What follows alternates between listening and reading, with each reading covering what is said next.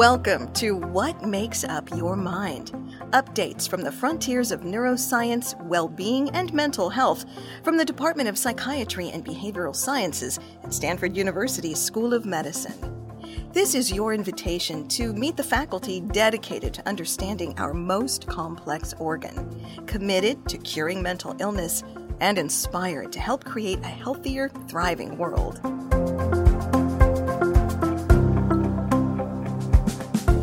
Thank you for joining us again on What Makes Up Your Mind. I'm Jane McMillan. Today we're talking about psychosis. That can be kind of a startling term. The severity of symptoms on the continuum can range from intrusive thoughts or bothersome voices to perhaps hallucinations, maybe to conditions like schizophrenia. Now, while the stigma of some mental health conditions, like depression and anxiety, has lessened, there's still a good deal of misunderstanding about psychosis and treatment available. And that's why we've asked Dr. Jacob Ballon to join us. Dr. Ballon is the co-director of the Inspire Clinic at Stanford. It offers recovery-oriented care for those experiencing early psychosis. Now, the term recovery-oriented is very important in the mission of Inspire Clinic. It has the goal of making the condition of psychosis manageable so individuals can lead normal, fulfilled lives. Now, Inspire does this through offering medication management, cognitive behavioral therapy, some social work support, vocational and educational support, and clinical trials. Dr. Ballon's and Inspire Clinic's message is a positive and a hopeful one, and we're sure you're going to want to hear it. Dr. Jacob Ballon, it's really great to have you here, and I appreciate your time. Oh, yeah, it's my pleasure. Happy to be here. You know, we talk a lot in mental health about stigma, and we've gotten used to, in our conversations in media and just in general, talking about anxiety and talking about depression and talking about bipolar disease and PTSD. But for a lot of people, there's still something scary about the word psychosis, and there's something really scary about the term schizophrenia. Yeah. So could we start with you just explaining, maybe on the spectrum of mental disorders, people can live perfectly normal lives while coping and treating all of this whole array of mental disorders. Right. And I think that's actually one of the most important places to start, which is to say that none of these diagnoses or descriptions of experiences should be considered an endpoint for somebody, right? And so hopefully we use diagnosis and we use descriptive language as a way to communicate to clinicians what we're seeing, and so that we can have a shared language, but also to communicate to the public and to the people who are experiencing things, that we understand that what somebody might be going through is something that we've seen before, that we have ideas of how to help, and that we can partner together on trying to figure out ways to get people back on track with their goals. So I think that's an important place to sort of frame the conversation for where we are. Okay. But I agree. I think there is psychosis is a word that is a difficult one for many people. One of the challenges with psychosis is that it sounds like psychopathy. And so there's a misconception of psychosis and psychopath, that those are the same thing. And they're different. But it can sometimes lead to some confusion that psychosis is inherently associated with violence. And that people with psychosis are violent, and that would be a misconception. Rather, psychosis is something that is a symptom that can be associated with almost any psychiatric condition. And so it isn't a diagnosis in and of itself, in the same way that sadness is a symptom of depression. It is not in and of itself a psychiatric diagnosis. Psychosis is a symptom that can be a symptom of schizophrenia. It can be a symptom that's seen in bipolar disease. It can be a symptom that's seen with depression. It can be a symptom that's seen with PTSD. It can associate with a lot of different things, and it helps to understand the overall context as far as what is the right treatment going to be then. What is psychosis? How would you describe it? Yeah. Well, psychosis is it's often described as kind of a loss of touch with reality, right? And so one of the things that often is associated with that is things like hallucinations, which are sensory experiences that don't have an identified source. Most common with the folks that I work with are auditory hallucinations, where people hear voices. Occasionally, people will see things or have visual hallucinations, but you can actually have a hallucination in any of the sensory domains. And so sometimes that can highlight something that may be more neurological versus something that is a psychiatric symptom. So it's helpful to really understand exactly what a person is experiencing as best as they can describe it, because it can shed some light into different directions we might want to go with understanding how to get to the right diagnosis ultimately. But so that can be one part of it, is hallucinations. There also are things like delusions that we see, where people have beliefs about the world that aren't shared with other people. And so it can be very difficult to describe exactly what it means to be a delusion, because I think, especially in this day and age where we have a hard time deciding what are actual facts, to be able to say with absolute certainty that what somebody believes is not actually true.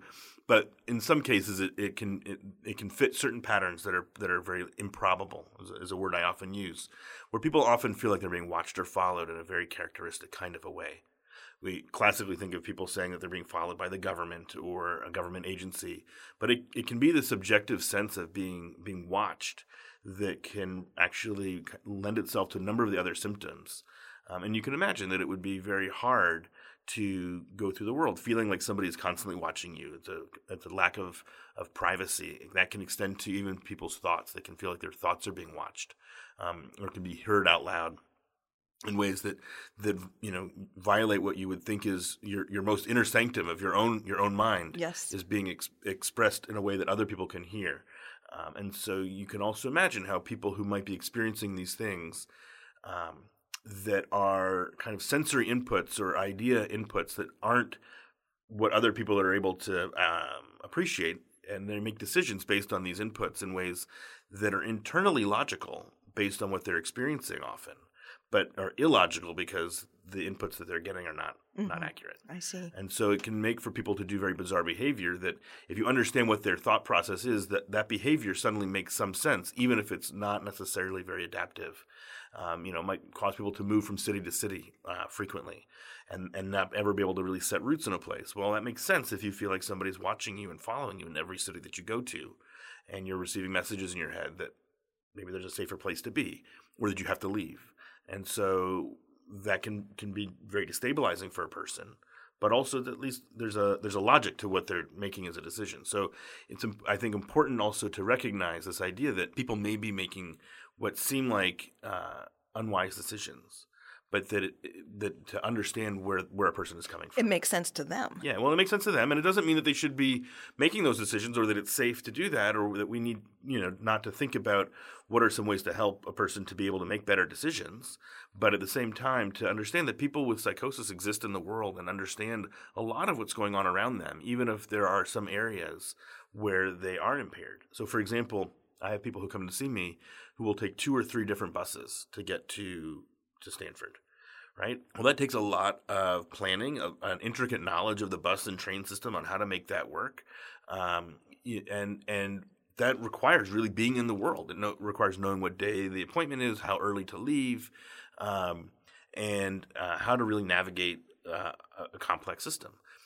At the same time, that person also is coming to see me perhaps because they are experiencing voices or experiencing other delusions that are not seemingly as logical, and so they can simultaneously sort of exist in these two kind of almost competing realities in a way. And it's important to try to help folks to understand when the reality that they're experiencing doesn't match with what everybody else would think is what's true, because then that's where they can get themselves into some trouble. And I'm asking these questions based on, from the perspective of someone who may encounter someone with these behaviors. Could be a homeless person, and we know that so many of the homeless are dealing with mental illnesses that are untreated. But it could be somebody in our family, or somebody who's the friend of a friend, and if we're not comfortable with understanding what's going on, that fear factor does come into play and makes it tougher for that person to get help, but also for us to engage as humans. Right. Well, and it can be really tricky because if you are encountering somebody on the street who clearly is responding to auditory hallucinations, that might not be the best moment to engage with that person, right? It is possible that they may be, feeling a certain amount of threat. If they're not in their best moment at that point, and they do need specific help, and that might not be the right time to sort of approach somebody, right? But you can imagine, much in the same way that if you were on the phone and you were in the midst of an argument with somebody, and somebody came to approach you and said, "Can I help you?" Like, you might not really be in the right mood and frame of mind to yes. take that help. That doesn't mean we don't want to help overall, but it's important to recognize, look, when is it appropriate to approach somebody and when is it not? That doesn't mean you don't necessarily think about other ways to maybe help that person get some help. If they're agitated on the street, hopefully that there's a system in place in which somebody can come and offer them some help and maybe help get them to a place for treatment, and begin the process of kind of calming down a little bit. But it is important to maintain some safety. Yeah, but this must add to the stigma that is constantly a battle for mental health professionals and for people in general to try to get over this idea of fear and this idea of, because these are what we're talking about, the psychoses, are manifested more obviously than perhaps an anxiety or a depression or something else. But also it's important to think about what is the image that you're seeing when you're seeing that person or a few people that are on the street. Mm-hmm.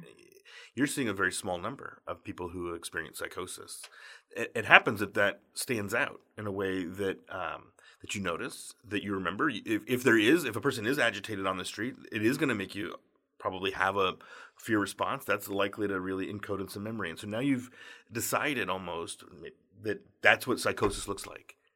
But if you were to spend time in my clinic, you would see that there are people who experience psychosis who are also working in companies, throughout Silicon Valley, who are at all levels of the university, who, if you walked past them at Stanford Shopping Center, you wouldn't think twice about it. And so you don't encode that as, oh, well, that's also psychosis, right?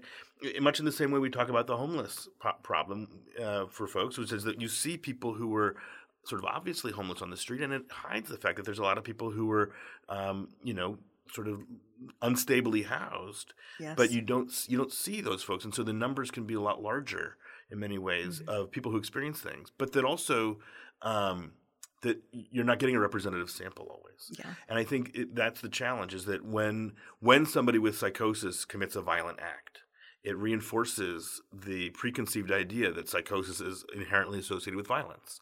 And it isn't to say that people with psychosis who are responding to voices that are telling them to do certain things potentially, that there aren't people out there who do things that are violent, right? In the midst of hearing voices.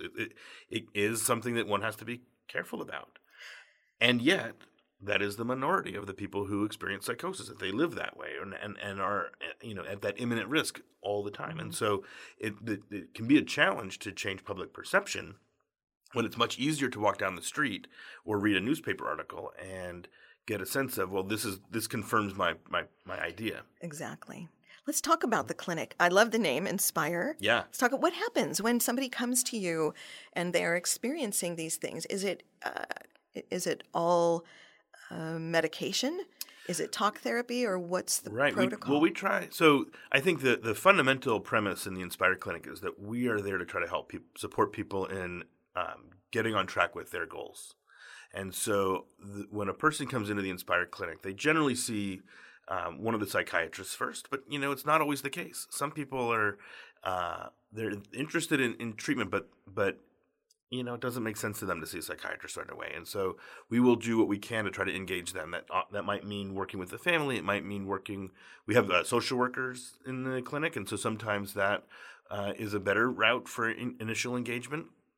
We also have psychologists in the clinic, and sometimes that's a better route for initial engagement to have more of a conversation. But we do provide medication as a psychiatrist. That's part of my role, is to help with prescribing medication, making sure that the medication is not so heavily dosed that a person can't function in their life, and yet also balance it to make sure that people are getting the most out of the medication that they're taking. And to make sure that taking medication is consistent with achieving a goal, right? That medications get approved because they help reduce symptoms. But it turns out that simply reducing symptoms doesn't help people to stay on track with their goals. It requires really paying attention to their overall system. Reducing symptoms helps, but is not sufficient to getting somebody a job or getting somebody to be able to return back to school. So we have to engage with the family.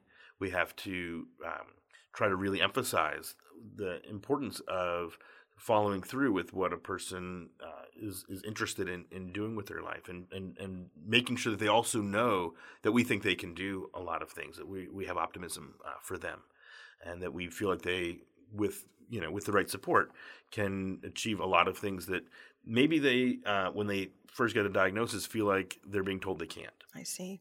What is happening in the brain when we're talking about, let's say, schizophrenia? Because I think when the lay person thinks about psychosis, they might think about schizophrenia. So what is happening in the brain that causes this? I'd like to be able to tell you, but there are lots and lots of people who are trying to figure that out. Yeah. I think that the reason it's so hard is that there are a lot of different ways, let's say, that we can help model psychosis, either in an animal or even in humans, by giving people certain drugs, let's say amphetamines or PCP, and it can cause a psychotic experience. But those drugs work through different mechanisms. So we sometimes think about neurotransmitters, or the chemicals in the brain that help kind of turn on or turn off different neurons, and can cause different parts of the brain to be active or not active. And so for a long time we thought of schizophrenia as really being related to the neurotransmitter dopamine. Well, that's an insufficient story. And it turns out that you can cause schizophrenia-like symptoms by giving somebody PCP, which works through glutamate. And so there's a number of different neurotransmitters, and actually neurotransmitters may be kind of a final common pathway, and there may be more neurocircuitry involved. It may be neurotransmitters, but it might not necessarily be that it's because there's a flood of neurotransmitter, that's hitting a bunch of neurons in a certain part of the brain. It may actually be about how these are regulated, how fast the neurons are transmitting. There's a lot of different things that could be related. And what makes it the most complicated is that it's probably different between person A and person B. And so not everybody who experiences schizophrenia is experiencing exactly the same let's say, neurotransmitter or circuit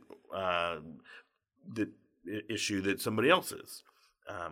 Not to mention that it's hard to know how to quantify life experience, trauma. Sure. And not to say that those things also don't perhaps change the brain, but they can cause wide variance. And so that becomes a challenge because, of course, you want to be able to replicate what you find.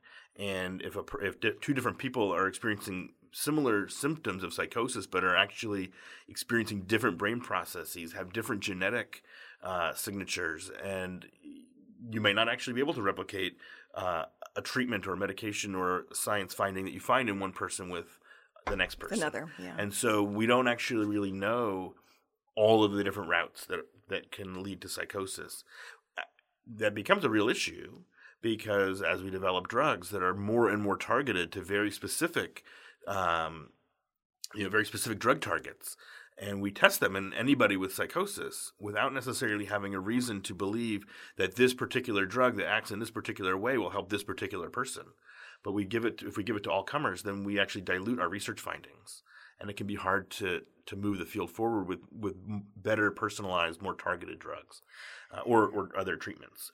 In fact, we often try to talk about how in the Inspire Clinic we do personalized medicine because we try to personalize everybody's treatment towards their individual treatment goal.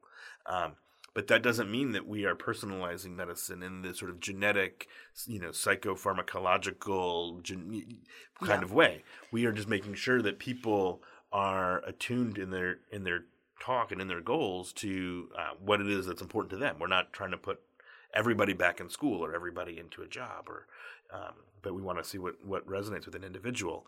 But that's about as personalized as we can get, because we don't actually know what's really going on at that individual level, especially, much less on a group level.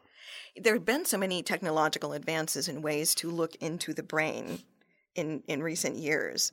Is that helpful? Are you able to use any of those tools to look for, is there a place in the brain where schizophrenia happens? I think there are places in the brain that do light up with psychosis, but it doesn't mean that I don't think of it being a place in the brain where schizophrenia happens. Okay.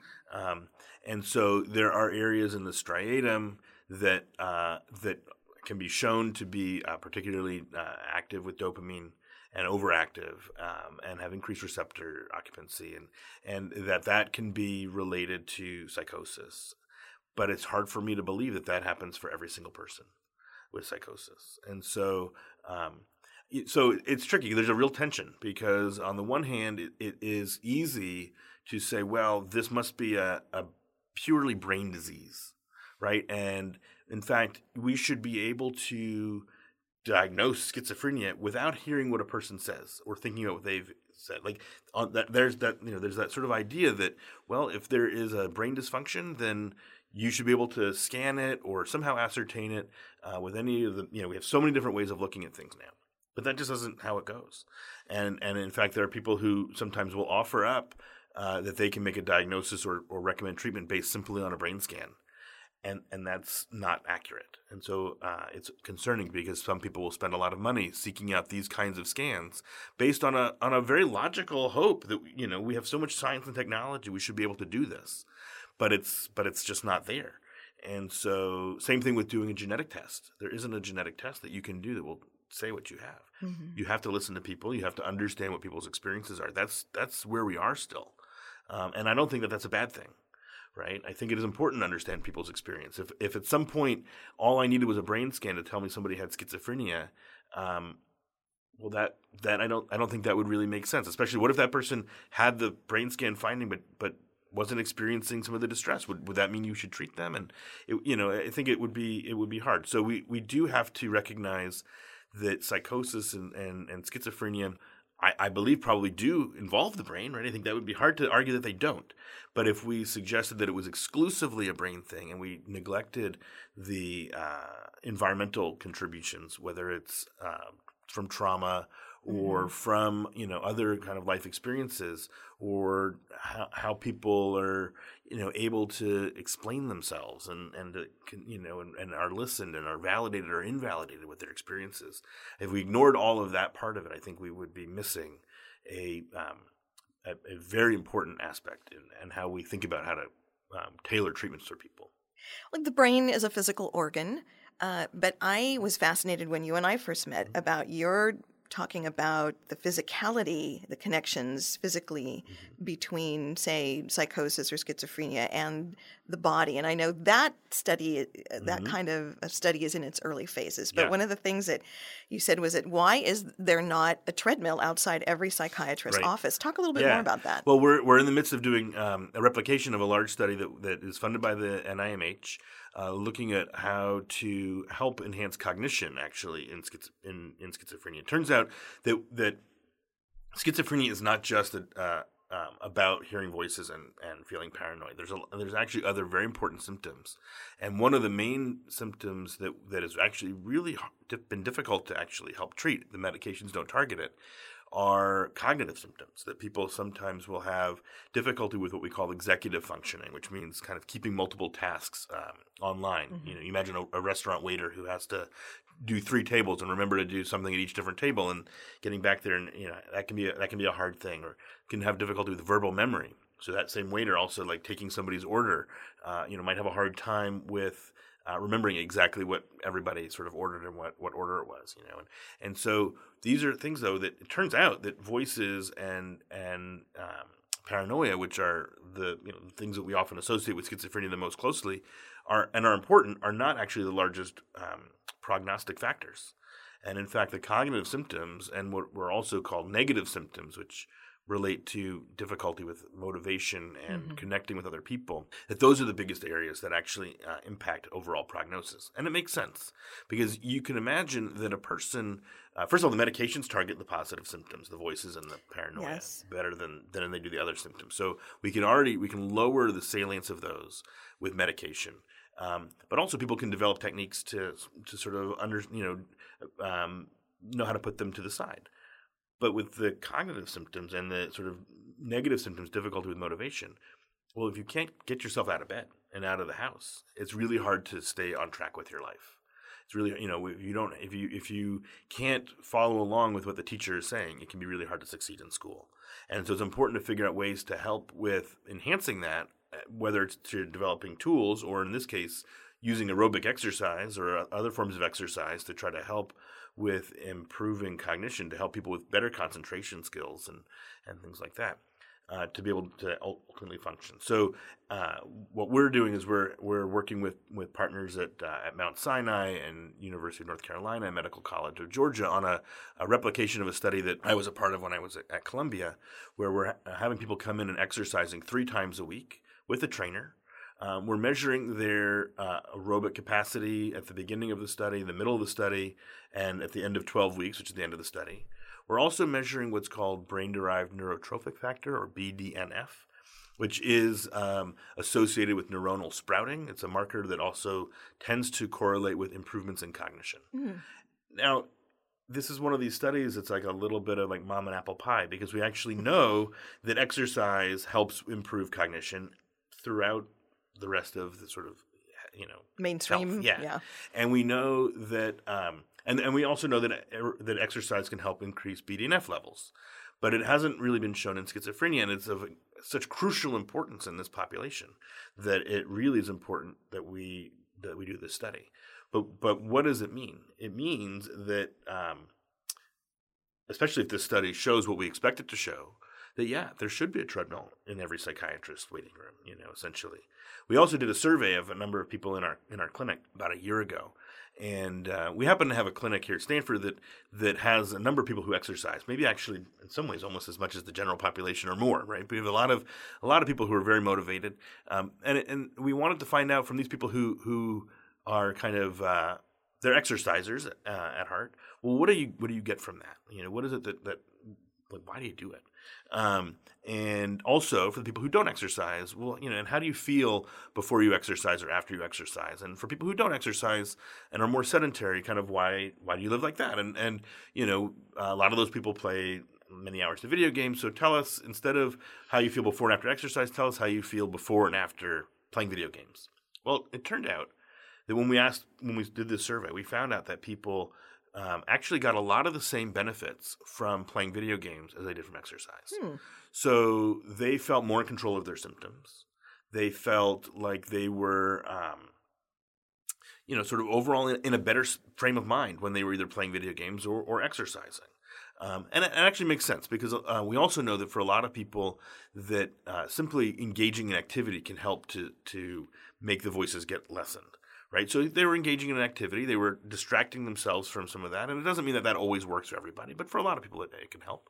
But what was striking was actually when we asked people how they felt afterwards, which was that people who felt or people who did exercise felt more engaged, more open to experience, more kind of energized, as you might expect. And the people who played video games felt more demoralized. They felt they felt more depleted and tired. So if you were thinking about, well, how would we apply this to delivering treatment? Well, I would like to deliver treatment to somebody who's feeling more energized and more open to experience, especially if I'm offering a psychotherapy kind of intervention where I'm asking people to think about their experiences in perhaps different ways than they might automatically kind of come to. And so the conclusion that I draw from this small pilot study, this small survey is, well, yeah, maybe we should have everybody do 30 minutes of exercise before they, come into the doctor's office, and let's prime people for being in the right state of mind. Just even if that's the only exercise they get, even if we're not talking about cardiovascular health and neuronal sprouting, but just simply They're putting the people in the most, right frame of mind. yeah, That might just be an most intervention in open. of itself. Yeah. Mm-hmm. And of course, as people do exercise begets more exercise typically for people. And so maybe it also helps to establish a pattern. And much in the same way that we expect physicians now, including psychiatrists, to be always counseling their patients on smoking. And we always counsel our patients on smoking, to quit smoking, but also to ask about what kind of exercise are they getting, because we want people to be active and engaged. There are so many downstream benefits for folks, whether it's helping people to get out of their house, giving people a reason to get up in the morning, giving people a way to sort of start their routine in the day, that exercise provides so many of these benefits. So we'll see what we find in this study. We're still recruiting actively for that. So, we're very interested in finding folks who are interested and willing and participating.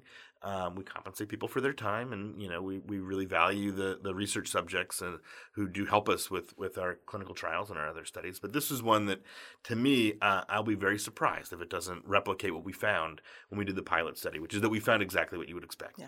That people, their cognition improved, their aerobic capacity improved, and actually, I think the best finding that we found when we did the pilot study in New York was that we had about 80% attendance. So a lot of times people will say, oh, this is a great idea, but, we can't really expect people to come in 3 times a week. I can't get anybody to exercise, much less, how are you going to get people who have negative symptoms, who maybe have a hard time getting out of the house to do this? Like, this is not going to happen, It's a great idea, but, it's just not going to work. Well, we had 80% attendance. When we did pretty the study, stunning. Right? Yeah, and I'm pretty sure that we're on pace to replicate that too.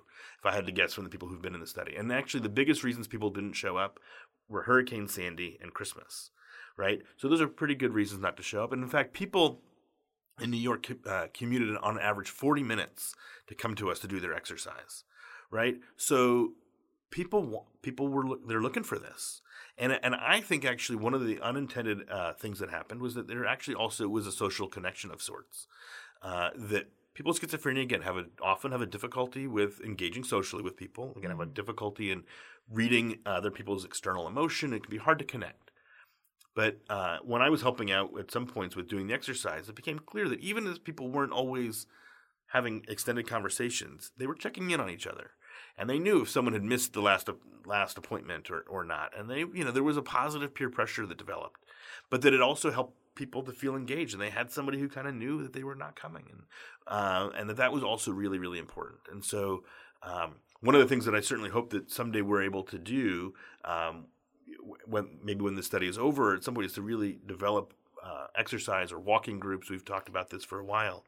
That it would be great if we could start having people that are just showing up to come and walk, and can be more than that. But and so working on trying to help develop some of those within our clinic, or to seed the idea to folks in the community. There are people who do this, right, and it's important.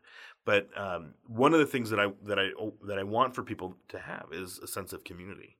It can be very isolating if you have a hard time leaving your house. Of course. And so, and that it's important for me, at least, to see that people are communicating with other people in their presence, as opposed to sometimes when you isolate at home, you can still communicate with people these days, right, over the internet, and that's great. But that isn't the same. It doesn't replace in-person communication and conviviality and being together, and so and shared emotions, and so that lots of ways that we're trying to help people to build that kind of community. So the recruitment for this study, and for anyone who's looking for more information, they may have someone in their life who may need this help, or they just might want to know more for themselves about how to better support somebody in their life who's dealing with this. Should they go to the Inspire Clinic website? Yep. Okay. Yep. You'll see links on our website to all the different studies that we're doing. It's sometimes a little bit of a complicated web address, so the best way to find it is to just search for Inspire Clinic Stanford, and it'll pop right up.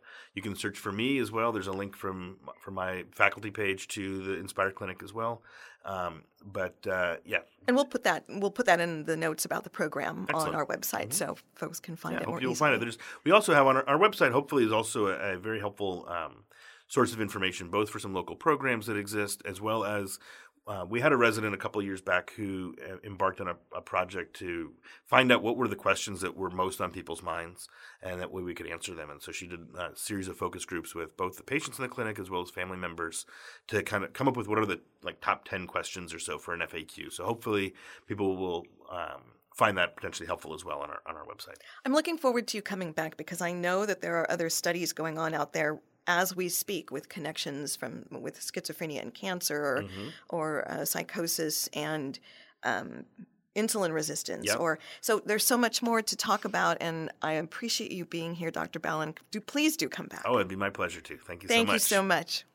Dr. Jacob Ballon, co-director of the Inspire Clinic at Stanford, which offers all kinds of information and resources for you. Please check our podcast program notes for those links.